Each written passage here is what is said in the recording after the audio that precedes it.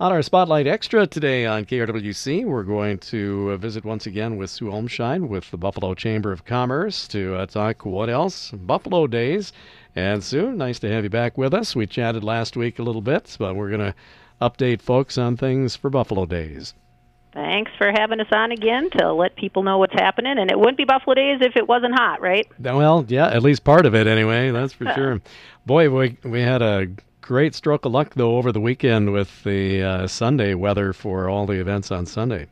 Yeah, that was good, and I understand the turnout was great. So that's awesome. And really, the little bit of rain that we have in the forecast is not going to affect anything much. So we'll appreciate it raining overnight all it wants and keep the days dry. But yeah, we'll have to just stay well hydrated. We'll have thirsty people at the beer garden, I'm sure, and lots of people getting their pop and slushies and snow cones at the carnival and the food court. Yeah. I want to talk mainly about the events, of course, that are coming up for the weekend. But tomorrow marks the launch of the food court. Now, that's kind of a sort of a new thing. I guess we've had food vendors down in that area for quite a few years, but this is a kind of a full-fledged food court now by the Splash Pad.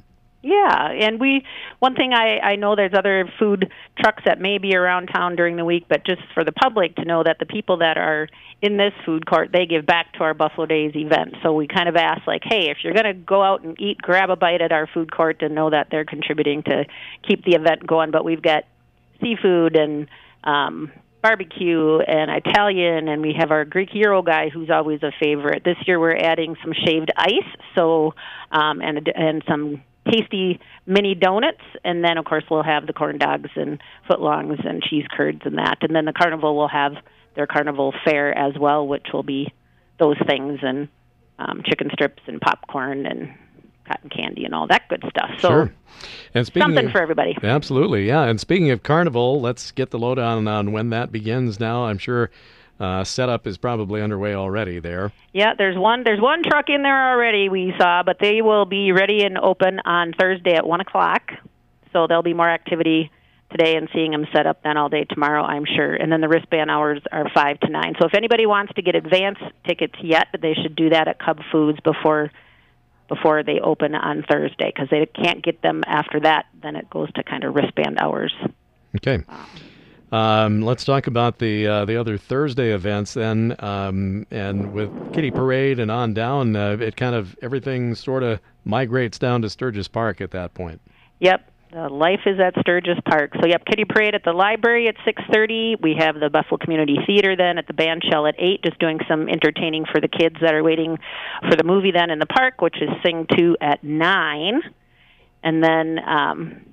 Sturgis Park will be where the carnival is, and then it will be where the beer garden and kind of the core of the fireworks. It'll be where the fishing clinic is on Saturday morning. So it is kind of that hub of all the activities for Buffalo Days. These movies in the park have really become a big part of not only Buffalo Days, but a lot of community celebrations. They're really popular and kind of a great family event. And it's nice when we can get, Sing 2 is pretty new, so it's nice when we can get some new releases that both the kids and adults like. If the parents are going to be out there with their kids at 9 o'clock, it's nice to have a film that we all can enjoy. It's kind of a throwback to, a lot of communities back in the 50s. I don't know how far back, if they did it in the 40s too, but 50s, 60s used to do that kind of maybe just a one-time event of the summer, have an outdoor movie. Yep. We move into the weekend now, and of course the carnival continues. But let's get into the big events now. The fireworks, of course, the parade, all of the big stuff.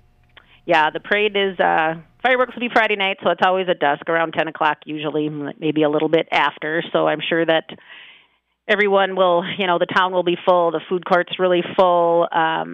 You guys are going to be down there at the Splash Pad from 7:30 to 9:30, so kind of the pre-fireworks entertainment there for the kids, so that is good. And we'll have Chopper will be down at Sturgis Park a little bit earlier, and then he'll be the music for the beer garden that evening as well. So kind of have entertainment leading right up to, so people can come a little early and they'll find something to see and do until the big events happen. So same thing with the movie. There's fun things going on, and then if we get to the parade on Saturday, and we'll be setting up for that and lining up for that starting at 4 o'clock. But it kicks off at 6, and it'll go right downtown on First Avenue and take a left then on First Street and stop by the dry cleaners there. So just easy one to pick a place downtown or find a shade tree up by Discovery and enjoy that. Kind of a straight shot for the parade. Yep. Not as many curves as back in the day. Right. They still have to deal with a little bit of the bump outs, the marching band, so we have to make them aware of that, and they're pretty used to that now. And but we've got some great bands coming. Some have been here before, but not last year, so they kind of alternate every so often. But we've got Alexandria, Bemidji, Foley, Kirkhoven, Malacca, St. Anthony, St. Francis, some really good entertaining bands, so it'll be a good show. Terrific. And maybe we'll back up just for a second. We talked yesterday with Jim Waddell from the Fishing Clinic for Kids, and of course that'll be a huge event at Sturgis on Saturday morning. Correct. That's from 9:30 to 1:30, and he's got fly fishing education. He's got casting. We've got some new things added, and it'll be a nice. I'm having my grandsons come. A great educational opportunity, and little kids love to see all that they have offered out there. Sunday gives us kind of a last chance at the carnival, but there's also some other things that have really kind of taken up the torch here for Sunday events. That Pigs and Rigs is really popular.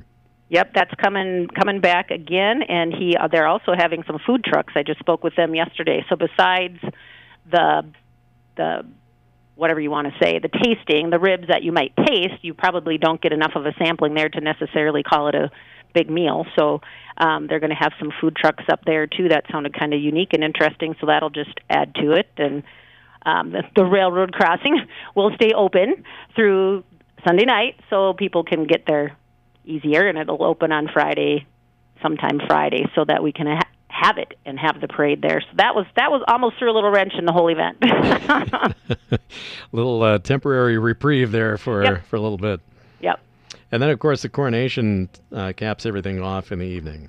Yep, that's always a nice opportunity. We just saw our current royalty downtown taking some pictures, and they're talking about how busy their week is. And they'll be at Culver's tonight. They're doing a fundraising there at Culver's from 4.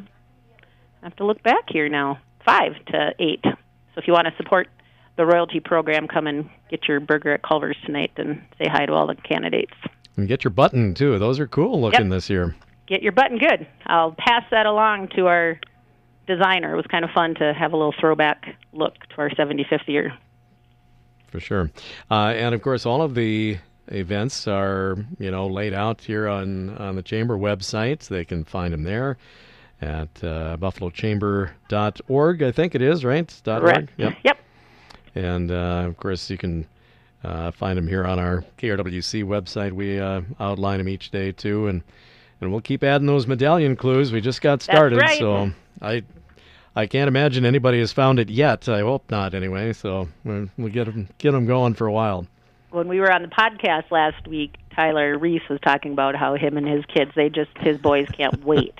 So I'm sure they've been out hunting already. There are legions of folks that to go after it each year. So, all right, Sue. Well, it sounds great. Looks weather-wise, we're looking good. I got every finger crossed here, but looks like sunshine after tomorrow, pretty much all the way through. So we will take it. Yeah.